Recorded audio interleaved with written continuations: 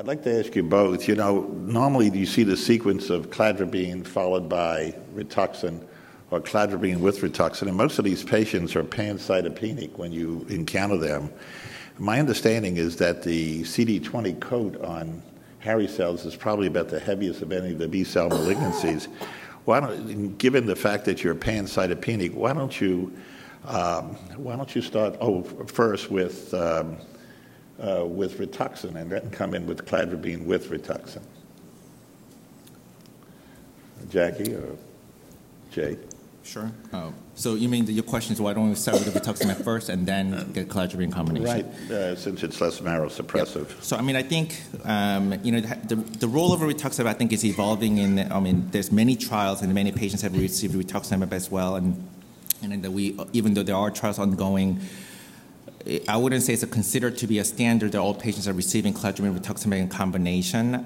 Just to be clear that even though we do see a higher MRD negativity rate, at the end of the day, there's no data to show for survival benefits. So it's not mandated that we have to give a rituximab combination in the first-line therapy, although we do often think about them. In those special situations, the pancytopenia patients, I do wonder, I personally haven't done that. I think those could be a reasonable approach. We don't know the right sequence, what the timing of a rituximab. I know the NCI did a study with a concurrent cladribine rituximab versus a sequential cladribine rituximab about a month later. So I don't think the data has been presented. I don't know the exact result of the data, the randomized studies of the kind of combination to see whether there's an optimal the sequence or the timing to get the benefit. But I think that's a kind of the approach that we could take.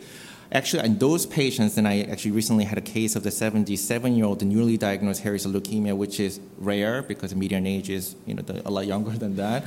So, but then he presented with a lot of other comorbidities and the pancytopenia, no infectious complications yet, but I'm certainly concerned. Those patients that I think those are the patients that we enrolled to obinutuzumab in combination because the vemurafenib there is no further cytopenia these patients do get, so there's no kind of the dip down of a normal hematopoiesis. Their counts actually recover from where they start, so there's no dipping down. It's only go up from where we start. So actually we thought it's a good combination for them to do, and hopefully will present to be a good combination, but we'll see. But I think other options might have been the rituximab or starting with the rituximab to see these frail, especially the frail patients.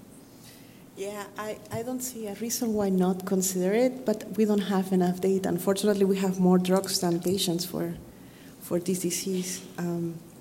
It's one, like you said, I haven't seen the data from Dr. Kreitman either of sequential versus concurrent. I think at the end of the day, what they'll find is that concurrent is better than sequential, just like they did with FCR and FR in CLL. But it might be different, different diseases. But sequential usually more bang for your buck. What we do is monitor them closely. If there's a concern for infectious diseases, we choose pentostatin instead because at least we can titrate it lower and give it more infrequent or hold the doses instead of giving cladribine frontline. Yeah, we have some questions again to the audience. Guideline preferred treatments for patients with hairy cell leukemia who have progressed after relapse include all of the treatments below except vemurafenib plus Rituxan, moxetumomab pseudotoxin, moxetumomab pseudotoxin plus a minus Rituxan, and ibrutinib. Let's see what your answers are.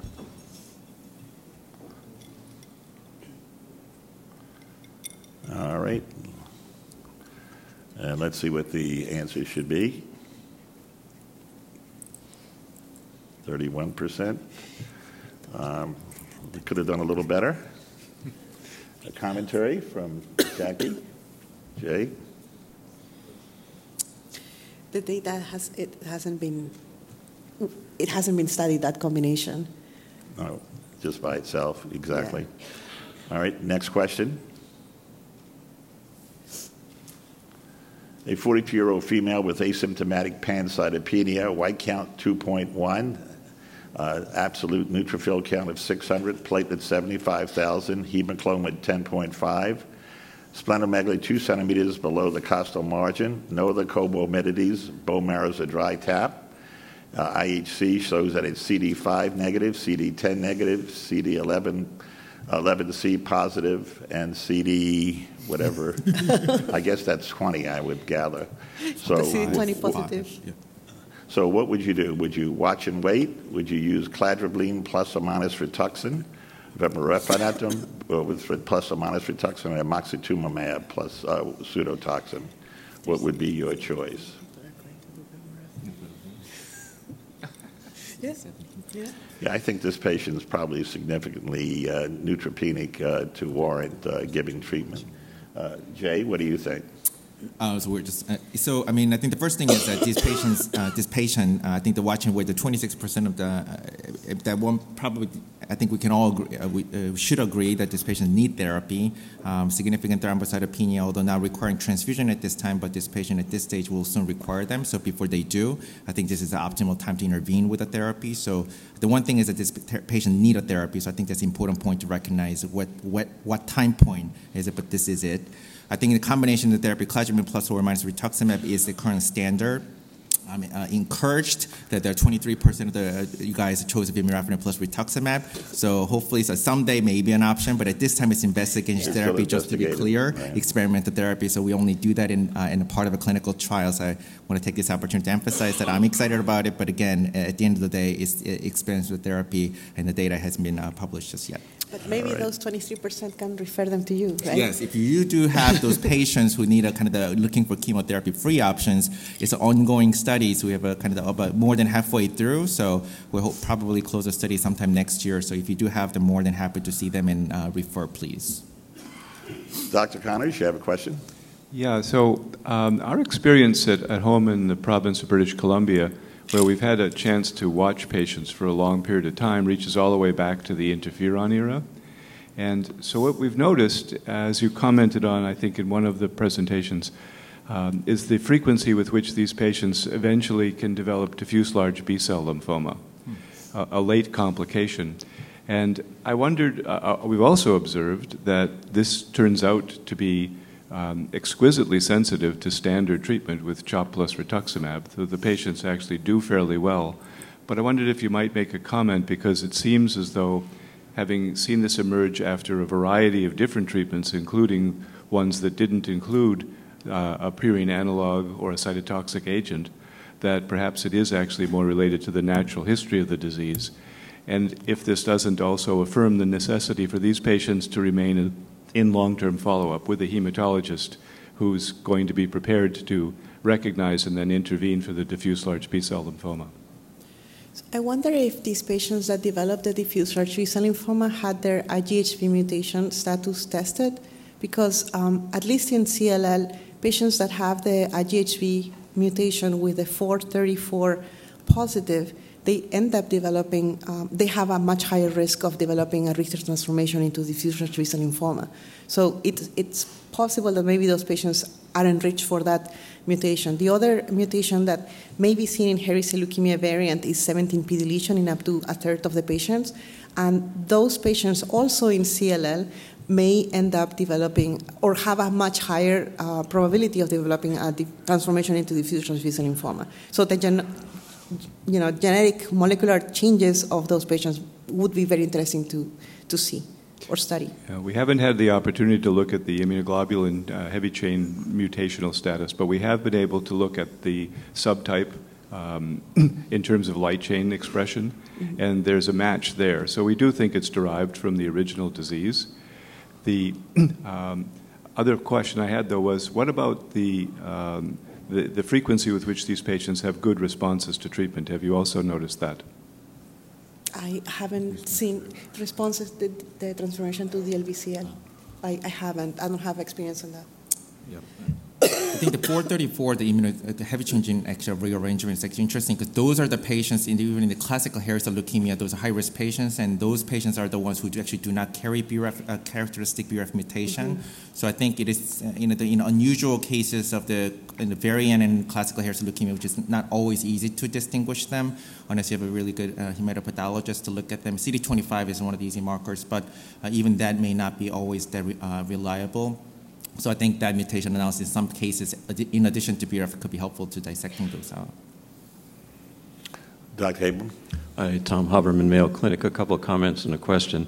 So in variant hairy cell leukemia, I've been around since before that was ever described. And we took some spleens out. And those patients with splenectomy have done incredibly well long term. And if you could comment on that in a minute. Secondly, with regard to Mort's comment, we actually did an interferon followed by pentastatin trial back when we were doing the interferon pentastatin trials. And we gave interferon for 3 months with the concerns of the cytopenias. It really didn't seem to make much difference, and I think monocytopenia is the real problem here. And I'd be interested to know what the toxicities look like with monocytopenia.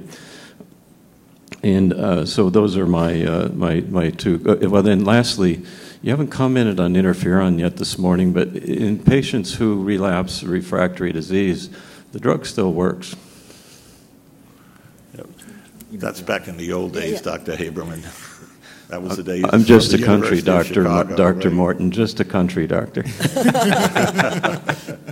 Any commentary, Jackie? So interferon, yes, it's still part of the NCCN guidelines. It's if you have a patient that you think has too many comorbidities to be eligible to a purine analog, or it's an alternative. The only problem is time in remission. It might just be a short period of time in remission.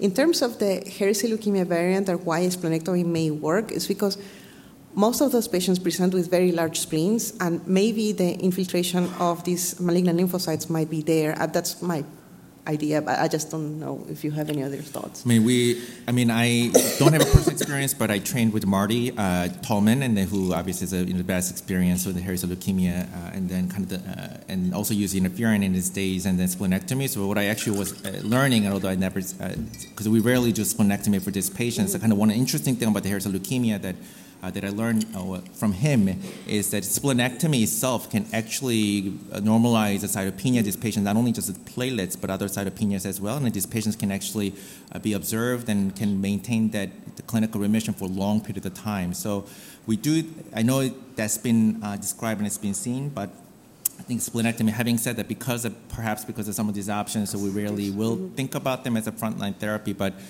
in refractory heresy leukemia variant, as we did have one patient who actually went through many therapies, but it did come up, but because of his age and comorbidities, we didn't do. But I do agree that there could be an option for these patients.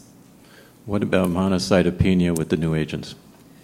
So monocytopenia, so we didn't look as rigorously, perhaps we will, the monotherapy, the patients, and we'll look at them in the frontline patients as well. We're looking at the T-cell recovery for that subset, because one of the interesting findings is the immunosuppression with a non-pure analog-based therapy. So monocytopenia, but although we haven't looked at it rigorously, that we do see the recovery in about kind of 4 to 6 weeks after as the rest of the cell counts recover. So we haven't seen the prolonged monocytopenia. I mean, when they present, they often are monocytopenic, but they do seem to recover with the other kind of the immune recovery with the vemurafenib at least. But that's just our personal experience so far.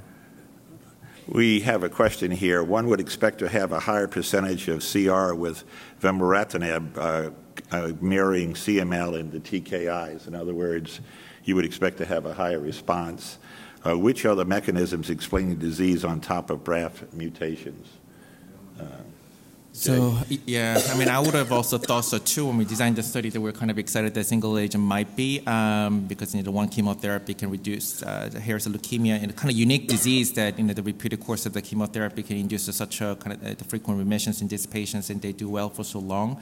I do not know whether which other mutation is involved, but we do know that even with the vemurafenib at 960 milligram twice daily dosing, we are never getting rid of the disease completely, and we do know the MAP kinase pathway is still activated. So we're not shutting down the pathway completely enough. So I think that's actually the one reason, because all the whole exome sequencing that we have done for the pre-treatment and at the time of relapse for these patients, and the response, we haven't seen any resistance pattern that it will explain the kind of the rising of the clone, and then they respond again to vemurafenib, although not completely. So I think it's just a matter of not shutting down the pathway enough.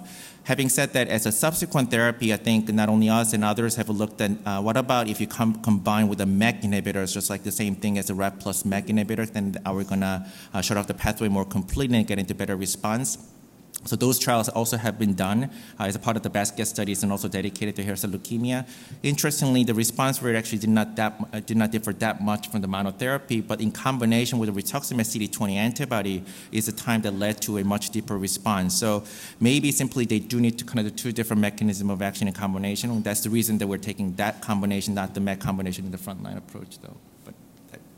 You know, the hairy cell variant is really a problem, and clinically they are slightly different, a bigger spleen and some nodes. But in the laboratory, is the only way you distinguish them by CD25? Is that correct, Jackie? The variant? In the laboratory, how would you do a bone marrow and you get back hairy cell leukemia? So how would you distinguish the variant from the non-variant, the classic type? Is it just strictly the CD25? Also, the immunohistochemistry for BRAF, it's not there for the variant. You have to do some molecular testing too. The IGHV unmutated, many of them are unmutated. Then there's a MAP2P K1 that can be present in many of those patients too. It's a molecular. And the other one is TP53 mutation that is also present. So mostly are molecular more than immunohistochemistry findings. And lastly, Jay, could you tell us about the toxin that's attached to moxetumomab? Pseudomonas. What, is it a diphtheria toxin? It's so it's. I thought it was a Pseudomonas actually. Is it Pseudomonas exotoxin? Yes. Pseudomonas, yeah. Okay, so that's the reason why they say that there was a concern initially that if you had history of Pseudomonas and you had antibodies, it might not work. That's whether the antibody would neutralize it. I mean, in that paper, actually, the vast majority of these patients actually did have a pre-existing antibodies, but despite that they did respond, I guess. So one thing we don't know is that even they may have an antibody pre-existing, but the response rate did not seem to that differ based on the antibody. If there are no other questions from the audience for our speakers, if not, I'd like to thank them for getting us not only on time, but getting through a little bit early. Thank you very much. Thank you, guys.